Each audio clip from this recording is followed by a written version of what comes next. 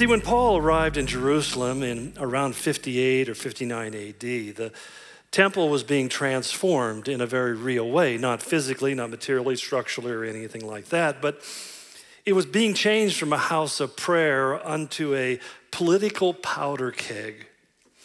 Over the previous 50 years, Judea had been reduced from being an independent king ruled by a at least quasi-Jewish king into now it was a small third-class Roman province governed by bureaucrats. And we all know the joy of being governed by bureaucrats. Most of them of highly questionable integrity. Because many of the Roman governors in particular saw these postings as opportunities to build their own personal fortunes, and they used any way that they could possibly do that. Much like our world today, political office was a path to wealth more than any other way. Self-rule had been taken away. The office of the high priest was sold to the highest bidder. And the temple money changers and those who provided the sacrificial animals cheated the people and extorted from them funds because there was no place else. It was a monopoly. If you wanted to make a sacrifice or an offering, even out of obedience to the command of Scripture, you had to exchange your money for temple money at a very high rate. You had to purchase their animals because only their animals would be approved for sacrifice, and therefore it became a huge money-making service. In fact, many historians believe that the way that the high priest was able to afford purchasing his office, which he had to do every 2 years, paying off the Roman government for the right to continue as high priest, was that basically he had to make his money off these concessions.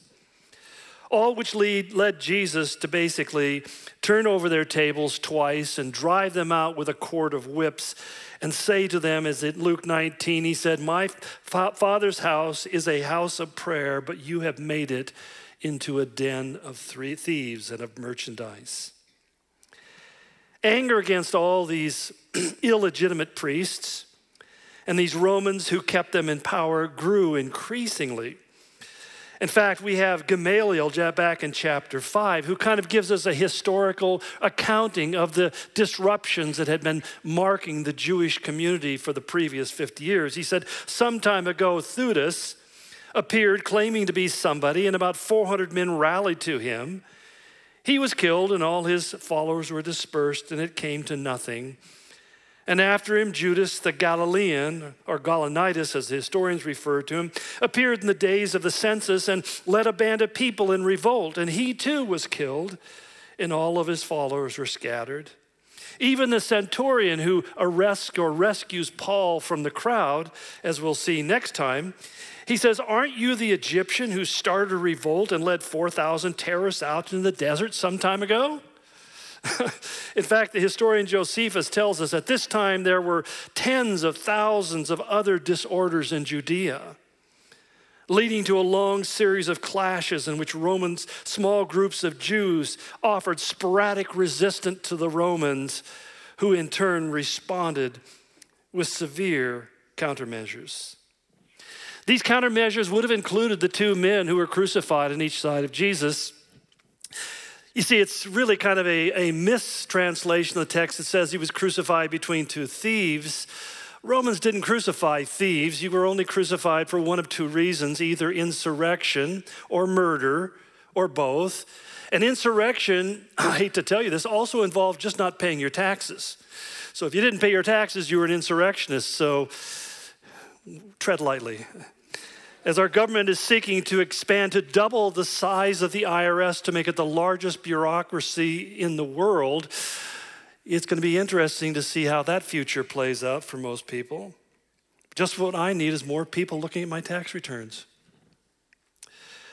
But this included these men who were not just common criminals. They undoubtedly were part of the Zealot movement, which was actively revolting and would often go into the cities and murder various Roman soldiers and Roman officials in order to undermine the Roman government that was controlling their nation.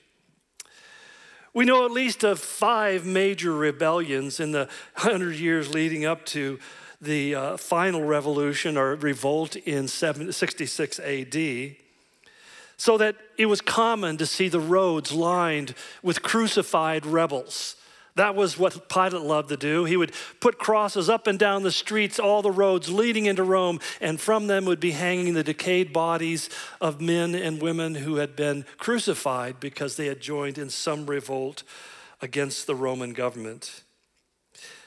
They were often attacked by Romans who were Romans in uniform, but they were not actually Roman citizens. Even then, many of them had never been to Rome. Like the centurion, these soldiers were conscripts.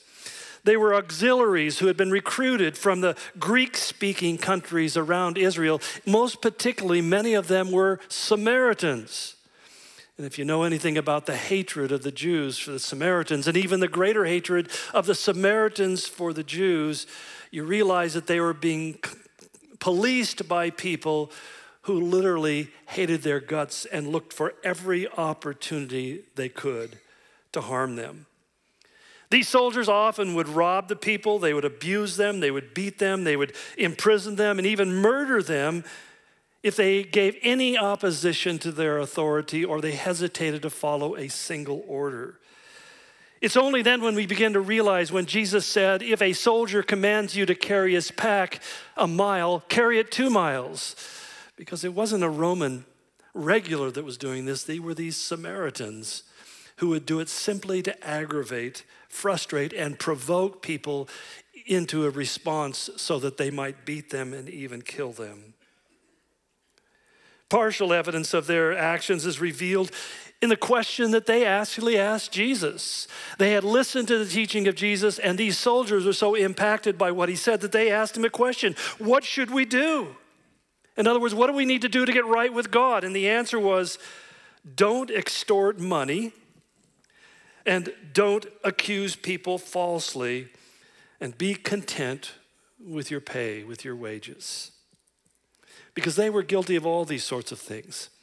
I remember years ago when the Soviet Union collapsed and we started taking outreach teams into Russia, most of the police officers weren't getting regular pay. In fact, some of them would go 2, 3, 4 months without getting a salary. And so how did they survive? Well, they would see these Americans walking around, and they had a really interesting system. You see, you had to have a stamp on your visa for every city that you went to. You had to go to what was called the Overseer's office and get this stamp to say that you could be in that city. The problem is, if you were going to be in that city less than 2 weeks, they wouldn't stamp your visa. It wasn't worth their time. And so the police would stop you and say, let me see your stamp. Well, they knew we didn't have one.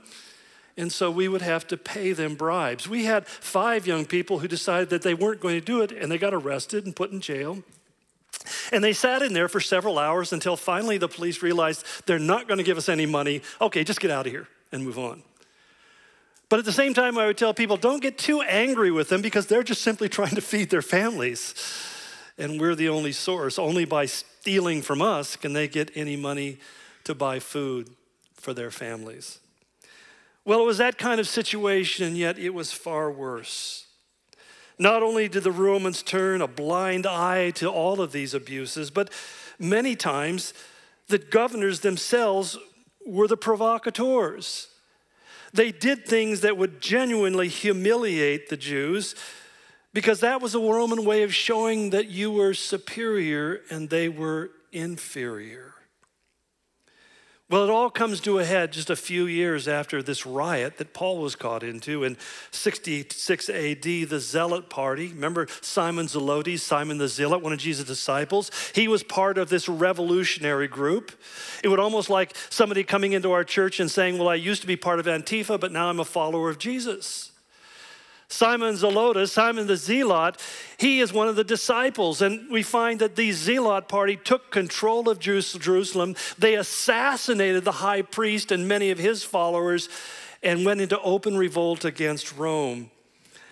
It didn't work out real well. Eventually, the city and the temple were both destroyed, and it would be another 1900 years before Israel would ever be reconfigured as a nation as it exists today. When Herod the Great built the temple, starting in about 27 BC, He also built a massive fortress against the northern side, the northern wall of the temple building.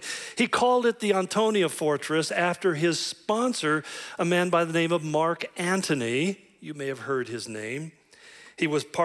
Mark Antony and Caesar divided the empire between them. Mark Antony built this fortress. It held a cohort, or literally 600 Roman soldiers. And they were there for one purpose. They were anticipating a revolt that they knew would come at some time or other, because it always did. These soldiers would stand sentry on the walls, looking down upon the temple, watching for any sign of any kind of disturbance that could explode into a riot. And their quick response in saving Paul's life was done not because they cared about Paul one way or another. They just simply wanted to make sure that nothing got out of control, because their job was to maintain what was called the Pax Romana, the peace of Rome. The Romans realized that disturbances affected commerce and were not good for anybody, so their job was to keep people quiet and pacified as much as possible. And if some Jews were killed in the process, well, you got to break some eggs if you want to make an omelet, as Caesar once said.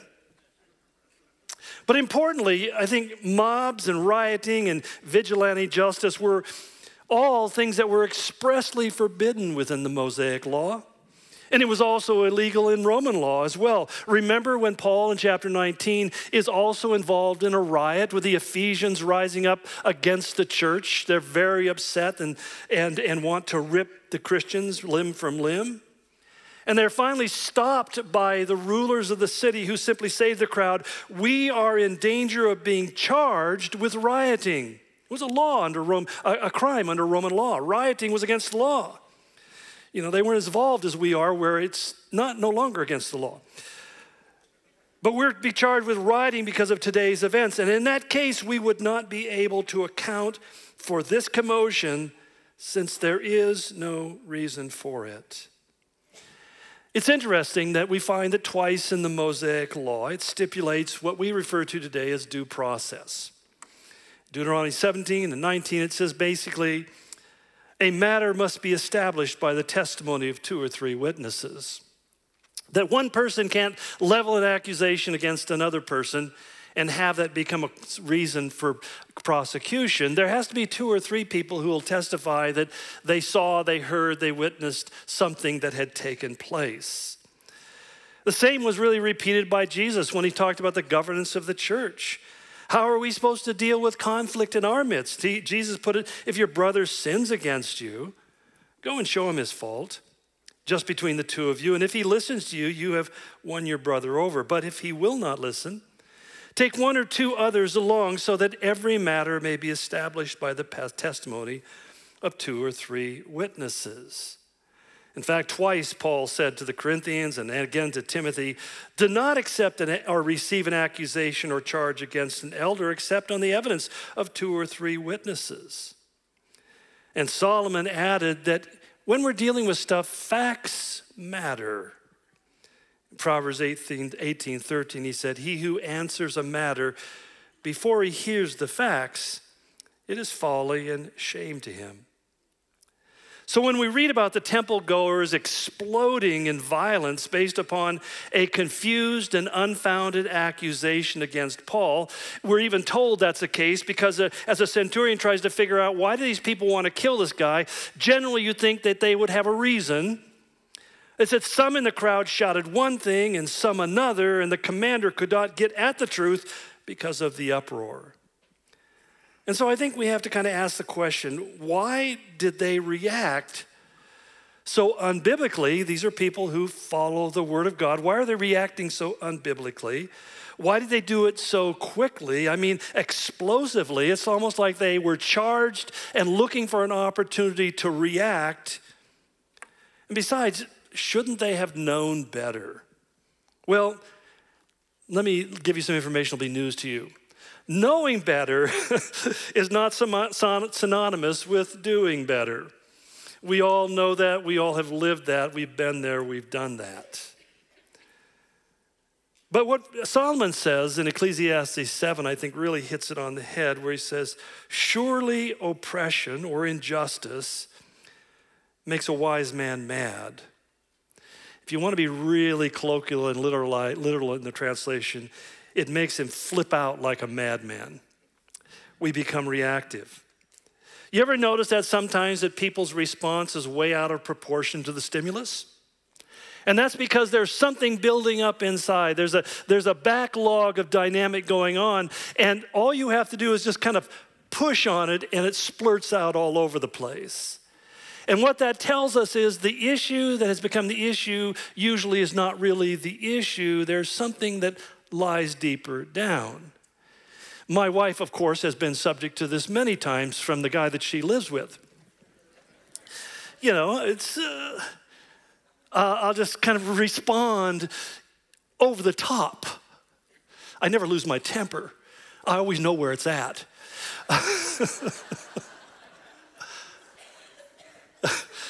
But she will step back and go, what is that all about? And I'll step back and go, oh, sorry about that. Something's eating at me. We all understand this dynamic. We all know that, and we need to understand when we look at people who react far in excess of what makes sense, that what they're reacting to is not what they're verbalizing or even what they're focusing on. There's something deeper inside. You see, unfortunately, even normally rational people can be pushed too far, which is why Solomon twice warns us that just believing what you're doing is right doesn't necessarily make what you're doing right.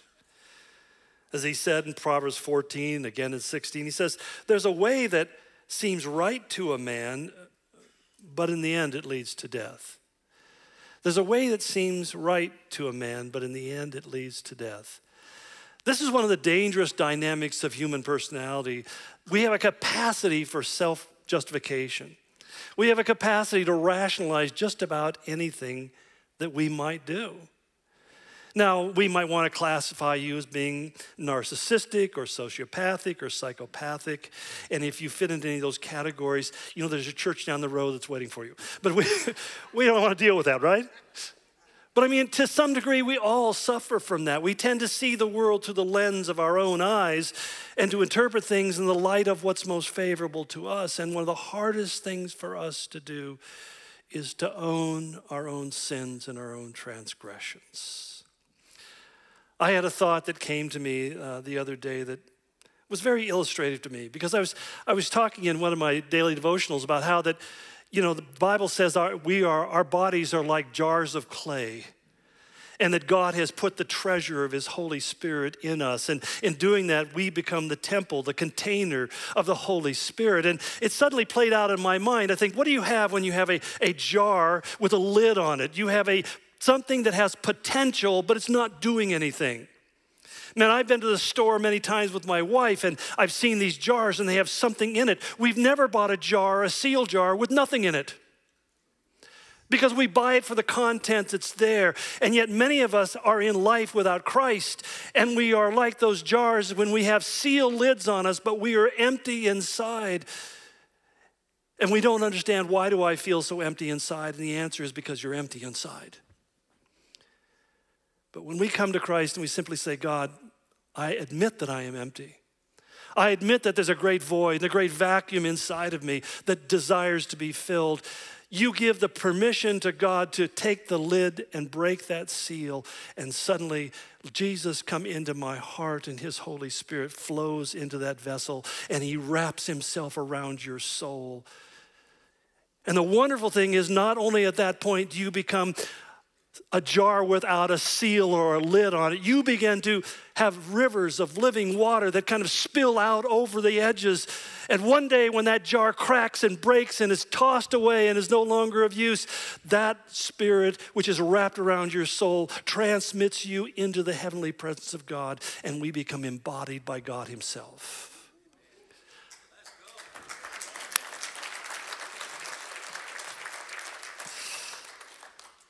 Thank you. I'm looking forward to that day. But what we have to understand is that when people don't have anything on the inside, they start striking out. They start doing wild and crazy, even violent things, angry things, because that emptiness is so unbearable. That hollowness on the inside, that lack of meaning and purpose and the possession. We have no possession of the thing that we were created to possess. The container remains empty. And as a result, many times people do crazy stuff. Some people will try to consume everything they can get their hands on. Food, drugs, alcohol, whatever the thing is, they just fill themselves up with everything they can. They wonder, why doesn't that satisfy? Other people, in a point of frustration, will simply begin to become angry and violent and vitriolic. And so that when you look at a culture that is going through social and moral upheaval, it's important for us to see beyond the emptiness of the container and realize it's because they don't have the Spirit of God living inside of them. That here are people in the temple who are deeply religious, fervent for their faith. Paul says as much about them, and yet they're acting in this incredibly violent and destructive and nonsensical way. That many of the people who are trying to grab him and pull him apart and put him to death don't even know why they're doing it. And that's always the problem of mob reaction. Mob activity is so anonymous. And I don't say this out of school. I mean, when I was a student at UC Berkeley in the late 60s, I was a member of the Students for a Democratic Society, which was basically a Marxist organization. And I was involved in a couple of riots, and I learned to distinguish the different flavors of tear gas.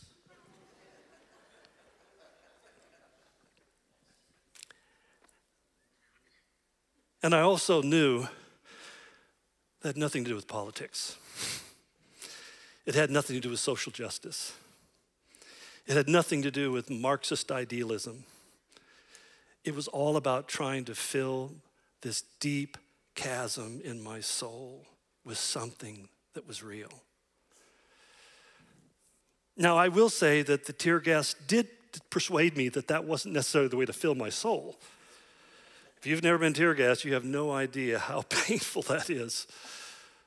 But I do understand that when I met Christ not too long after that, it was suddenly I knew that that was what I had been looking for the whole time. And I think we need to transfer that perspective to some of the wild and violent and crazy stuff that we see going in our country, that we can fall into the same point of view saying, well, there's a political solution or there's a police solution. And I'm not saying that politics and police don't play a part in it. They do. But it's never really going to get resolved in people's lives, whether you're talking about corporately or individually, until they've had an encounter with the thing that they're really looking for. Francis Thompson wrote a great poem, epic poem about the Hound of Heaven, where he said, I spent all of my years running and running. I could hear the footsteps pounding behind me, and I would run harder and faster and longer to escape their sound. And one day in exhaustion, I gave up and I surrendered and I turned around and I suddenly realized he whom I had been fleeing all my life was the one I had been looking for. And we live in a time where men and women need to realize what they're running from is the very thing that they desire the most. They want peace, they want justice, they want equity. They want all those things, the fairness and all the things that every one of us wants in life. And yet oftentimes they end up doing the very things that will create the dynamic which will cost them the most. For the Jews in this story, what it cost them was everything. For many of them, it cost them their lives. It cost them their temple. It cost them their city. It cost them their nation. It cost them everything. Because there's something in the riotous mindset of a mob that is also very nihilistic and anarchistic.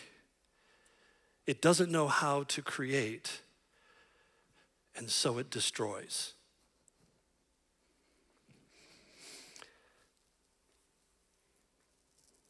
And one of the things I think is critically important for us as followers of Jesus Christ is to understand that God abhors violence.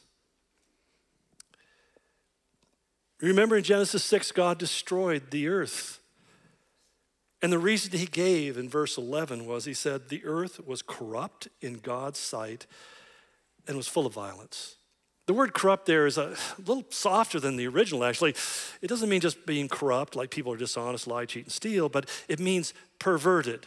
It means it's been changed from its original purpose, that man was behaving in the complete contradiction to everything God had called good and true and right. And he said it manifested itself. How? It manifested itself in violence.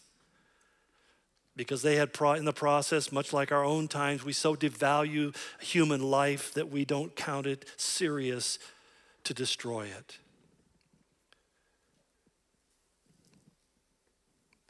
That's why the psalmist said, the one who loves violence, God's soul hates.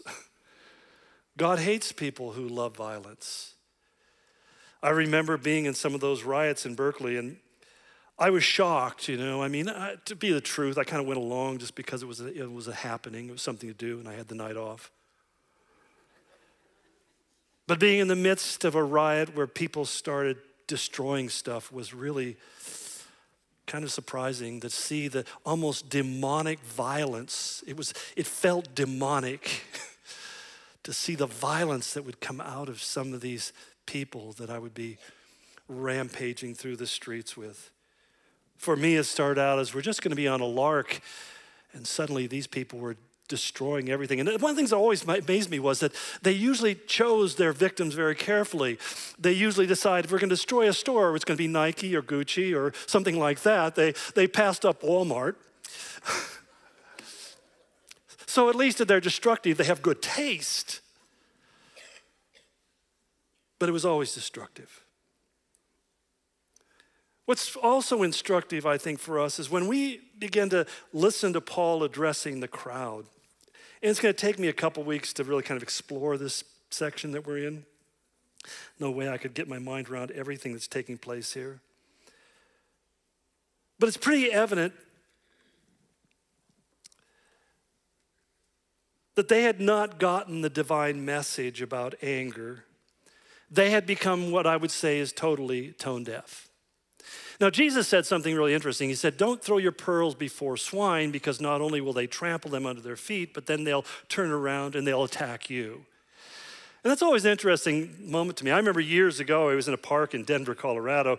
I would go around passing out tracts, sharing the gospel with whoever would listen to me. And I came up to one guy and he said, I don't want to hear it. I said, well, it's really important. This is the gospel, heaven and hell, blah, blah, blah. He says, listen, I don't want to hear it.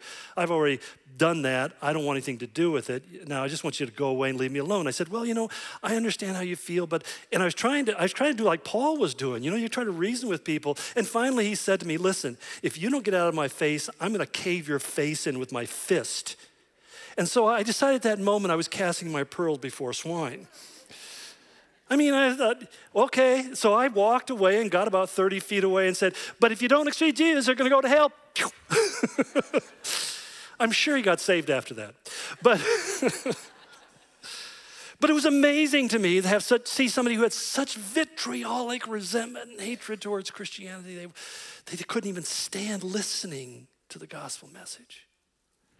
Someone once said, when you throw a rock into a pack of dogs and you hear a yelp, you hit one. When people react to the fact that you're a Christian and you share your faith, you realize that they're much closer to that faith than you realize. That their reaction is proportionate to something else going on in their life, that you have touched on something that has brought to the surface the fact that they are out of fellowship with God, they are distant from God, that they are on a fast track to eternal hell.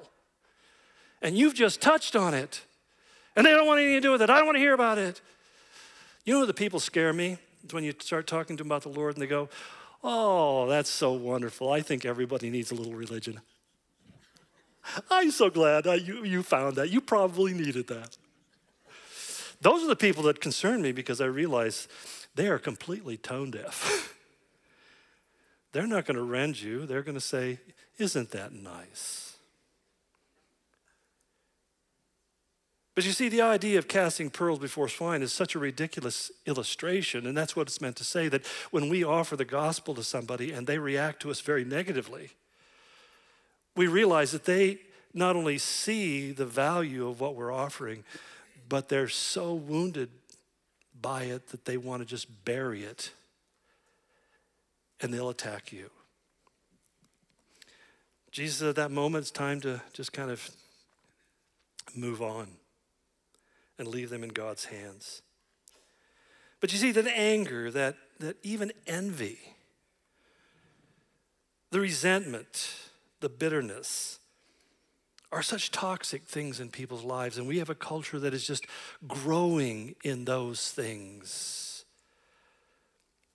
And that's why it's so interesting that Paul, rather than cowering in fear behind the soldiers, maybe because he'd been in so many riots or the object of so many riots, the focal point of so many riots, maybe he just kind of got used to it. I don't know. But it amazes me because if I had been him, I would have been hiding behind the soldiers and saying, "Get me out of here as quick as you can. Arrest me and throw me in the patrol car and drive away." Instead, what he's doing is saying, wait, let's not be too quick. Let's wait a moment. Let me talk to them. I don't know whether Paul had just become so accustomed to it or the Holy Spirit was so profoundly heavy on him in that moment that he was really removed by God into a different space. And that happens many times for Christians when they find themselves in very crazy, adversarial, dangerous situations, that somehow the Holy Spirit, if we're open to it, can become so profoundly present in us in that moment that we're really kind of outside of our natural selves. We're operating in a zone that is not naturally us, is not ordinarily us, and we find ourselves like Stephen as he's being stoned, looking up to heaven and not saying, "Please God, save me," but rather saying, "I see Jesus." And he's not sitting on the right hand of the Father. He is standing on the right hand of the Father. He's standing up and he's waiting to receive me into eternity. We often speculate, did that have some impact upon Paul as he's watching all of this? How much did that lend to his decision, that vision from heaven? Where as he's a persecutor of the church, he suddenly has this guy who isn't afraid to die, isn't afraid of the consequences of what he's done, but rather is rejoicing in the very moment.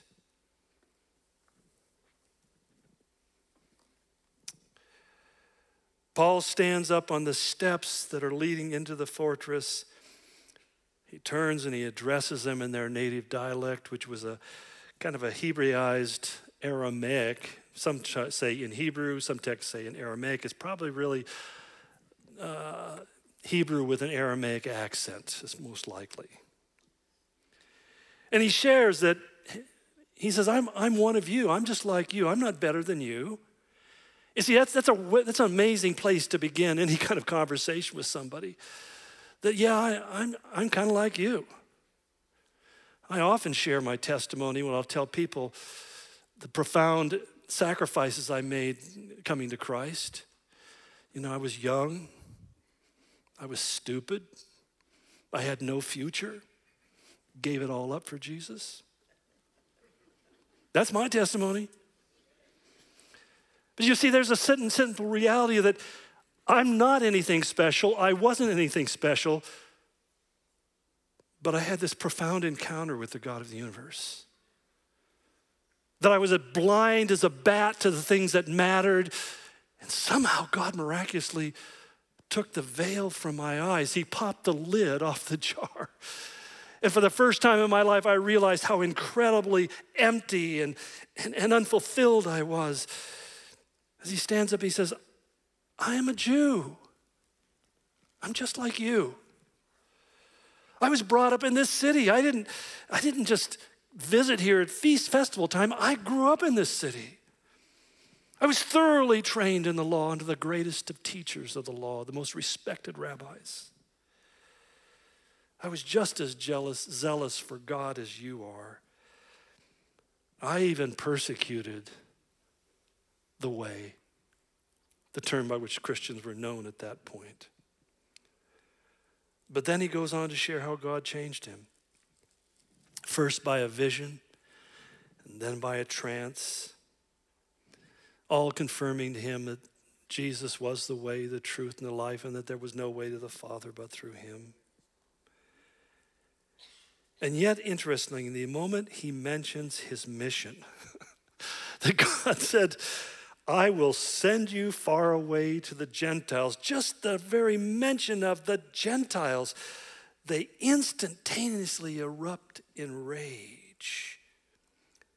You see, what had happened to them is they become completely consumed with their bitternesses and their resentments and their hostilities.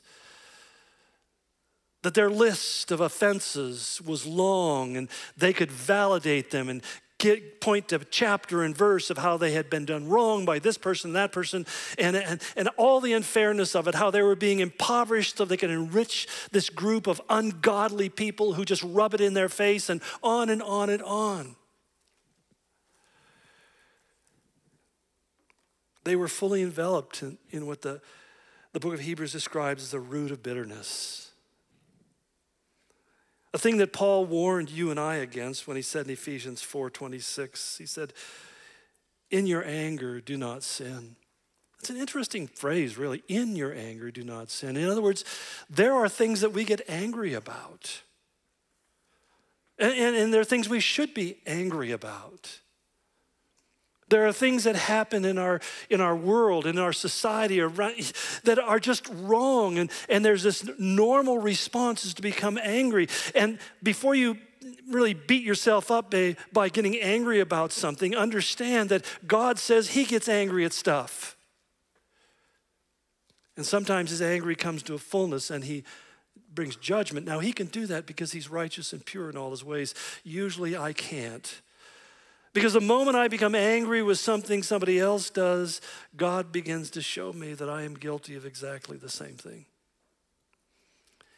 Paul said to the Galatians in the beginning of the 6th chapter, he says, if you see your brother and he is overtaken in a fault, you who are spiritual, I think that includes us here, right?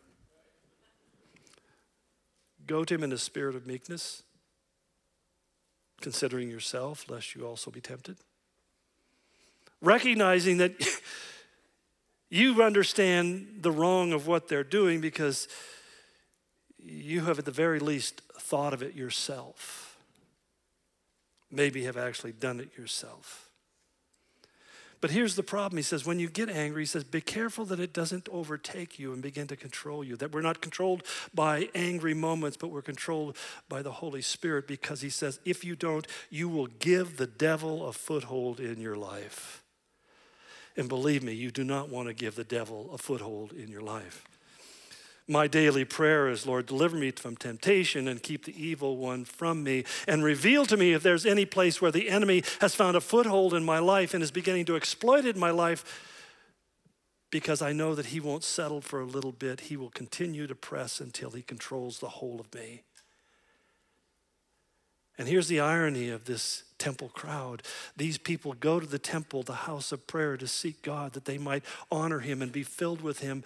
And what they instead were filled with was anger, rage, and hatred and irrationality and the anonymity of the mob, which enables you to do stuff that you'll never be held accountable to do because you're just part of the mob.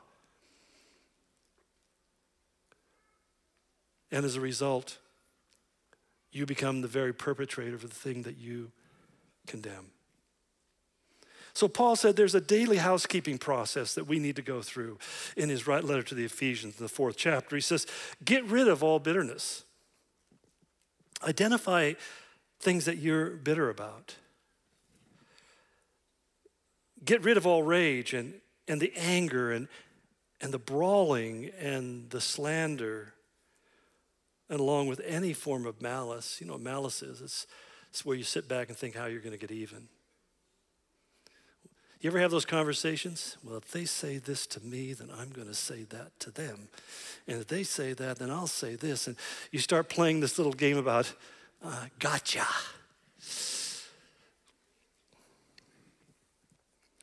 In contrast, he said we should seek to be kind. We should seek to be compassionate.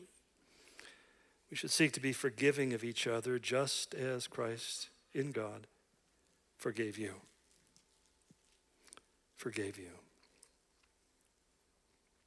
I think this is really a timely word for us today.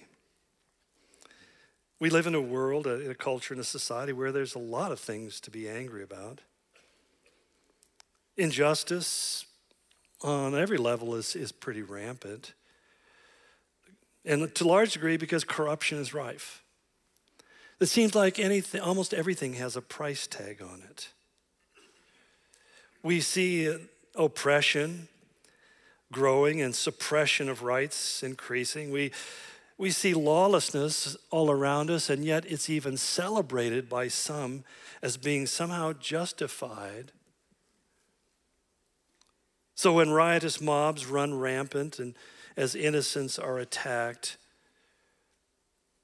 the temptation to respond in kind is powerful and great.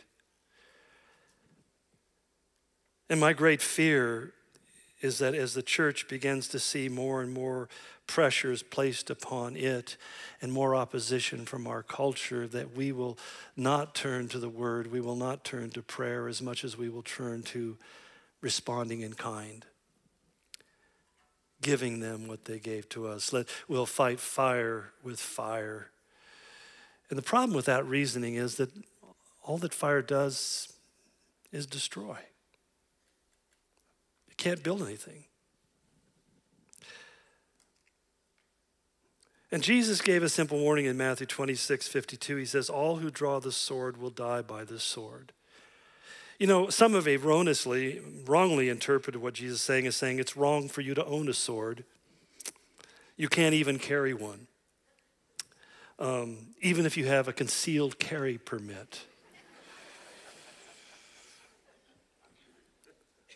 But if you look at it rightly, Jesus' emphasis wasn't on the sword. He says it's the drawing of the sword. It's the initiation of violence, not to protect oneself from violence. Self-defense is a biblical concept. And I have a podcast which you can listen to. We'll go through it in detail. God does not forbid self-defense. Rather, he's condemning the use of violence as a way of getting our way, getting what we want, of controlling the narrative or silencing things we don't want to hear. It's important that we know that Jesus never resorted to violence, although he quite easily could have. He could have made his point. He could have eliminated his foes. But rather what he used was words to persuade, to challenge, to confront. And maybe because, as James put it so simply in his little short book, in chapter 1, verse 20, he says, the anger of man does not achieve the righteousness of God. The anger of man does not achieve the righteousness of God. The problem with anger is it really shuts down your rational mind. When we become angry in our response, we do not act reasonably. We do not act rationally. We just react. It's the fear, the flight and fight dynamic where we either run away from something we should be willing to stand up to, or else we attack something because we figure that's how we can control the moment. Angry people are the most threatened and insecure people on the planet. But violence is becoming a way of life in America. In just the last year, violent crimes have increased by 40%. Murder has increased by 30%, the highest levels since we started keeping record of violent crime. What's even more unbelievable is that 40% of Americans, mostly younger people, younger liberals, progressives, and plus even some Christians, believe that violence against a political adversary is justifiable.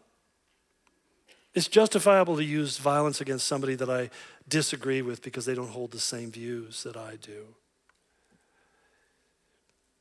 But I think if we don't want to end up like the Jews did in this story, then it's important to remember the words of Jesus when he said, blessed are the peacemakers. Literally, the word in original means the lovers of peace. Blessed are those people who love peace, for they will be called the sons of God. What does it mean to love peace? Well, Jesus went on to explain a little bit. He says, blessed are those who are persecuted because of righteousness, for theirs is the kingdom of heaven. He says you have to understand that you're going to face opposition if you stand on the truth of Scripture. But he said that's an evidence that you're an heir of the kingdom of heaven. That your kingdom is not here upon this earth, but your kingdom is in eternity. He said, blessed are you when people insult you. I'm still working on finding the blessing in that. I get it fairly often, and I'm really searching for that blessing, but I believe it's in there someplace. You can pray for me. When they persecute you and falsely say all kinds of evil against you. Because he says, great is your reward in heaven. And I think it's so interesting that he goes on to say, for you are the salt of the earth. Now, for many of us, our problem is we keep the salt inside the shaker. It never gets out there and seasons the world. We need to let God shake it out of us. But if that salt loses its saltiness, if it no longer has its distinctive flavor, and that's what happened in Israel.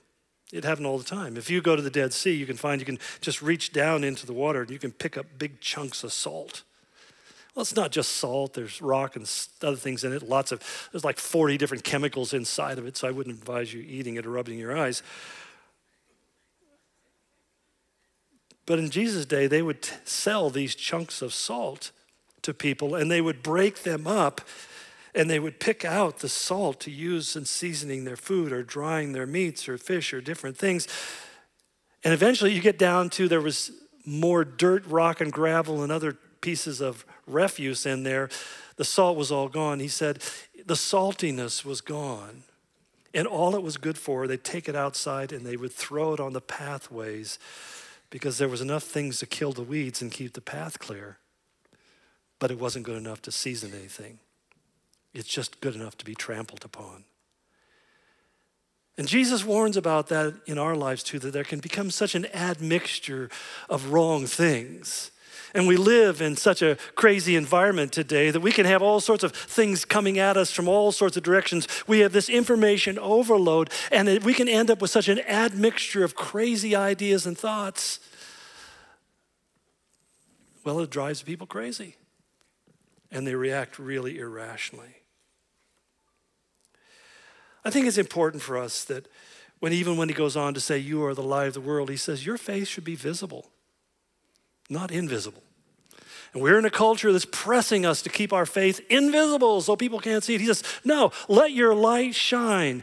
You know, I always love it when we're on the Sea of Galilee and look out of our hotel window across the lake, and there's a little tiny town up in the very top of the Golan, the mountains of Galilee, and you can see a light in the middle of the night. And it just draws your eyes right to it. He says, you are like that little light. It draws everybody's attention to it. The worst thing you can do is cover it up so it can't be seen. The only man who covers a light is the one who does not want to be seen. We're coming to an era where there's just increasing pressure for you not to let your light shine, to keep that suppressed, and basically stop speaking the truth about sin and immorality and ungodliness. Stop worrying about being controversial, because here's an alert. Did you understand the gospel is inherently controversial? If you preach the gospel, you're going to become controversial. And there are going to be people who are offensive. Unless you don't preach the whole gospel. You say to it, well, you know, God loves everybody and we're all going to heaven. Then you're not preaching the gospel. You're preaching Hinduism, but you're not preaching the gospel. The gospel says there's a choice. Christ died to save men from hell. And if you don't believe on him, well, you know John 3:16. For God so loved the world, he gave his only son so that we wouldn't perish, which means that people will perish if they reject the gospel message. It's controversial.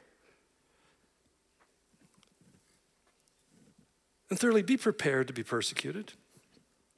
Why? Because there's nothing that Satan hates worse and fears more than people who are verbal about their faith. Terrifies him.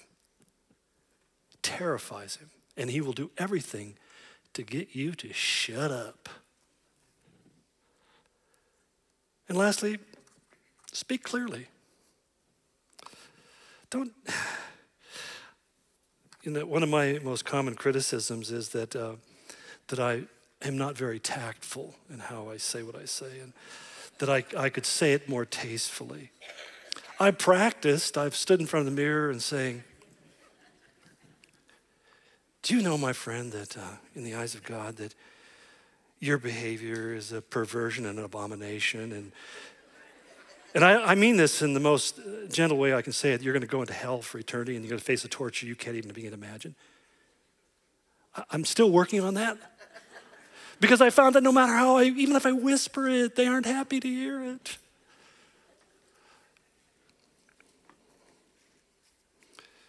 And maybe part of that is simply by telling people, I was where you were at. I looked at things the same way you did. I felt the same way I did. And then there was this profound encounter that I had with God.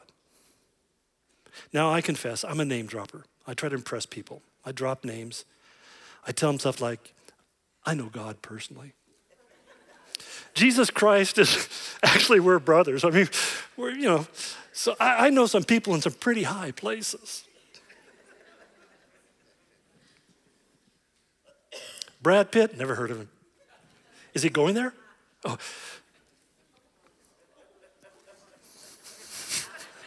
You'll get it.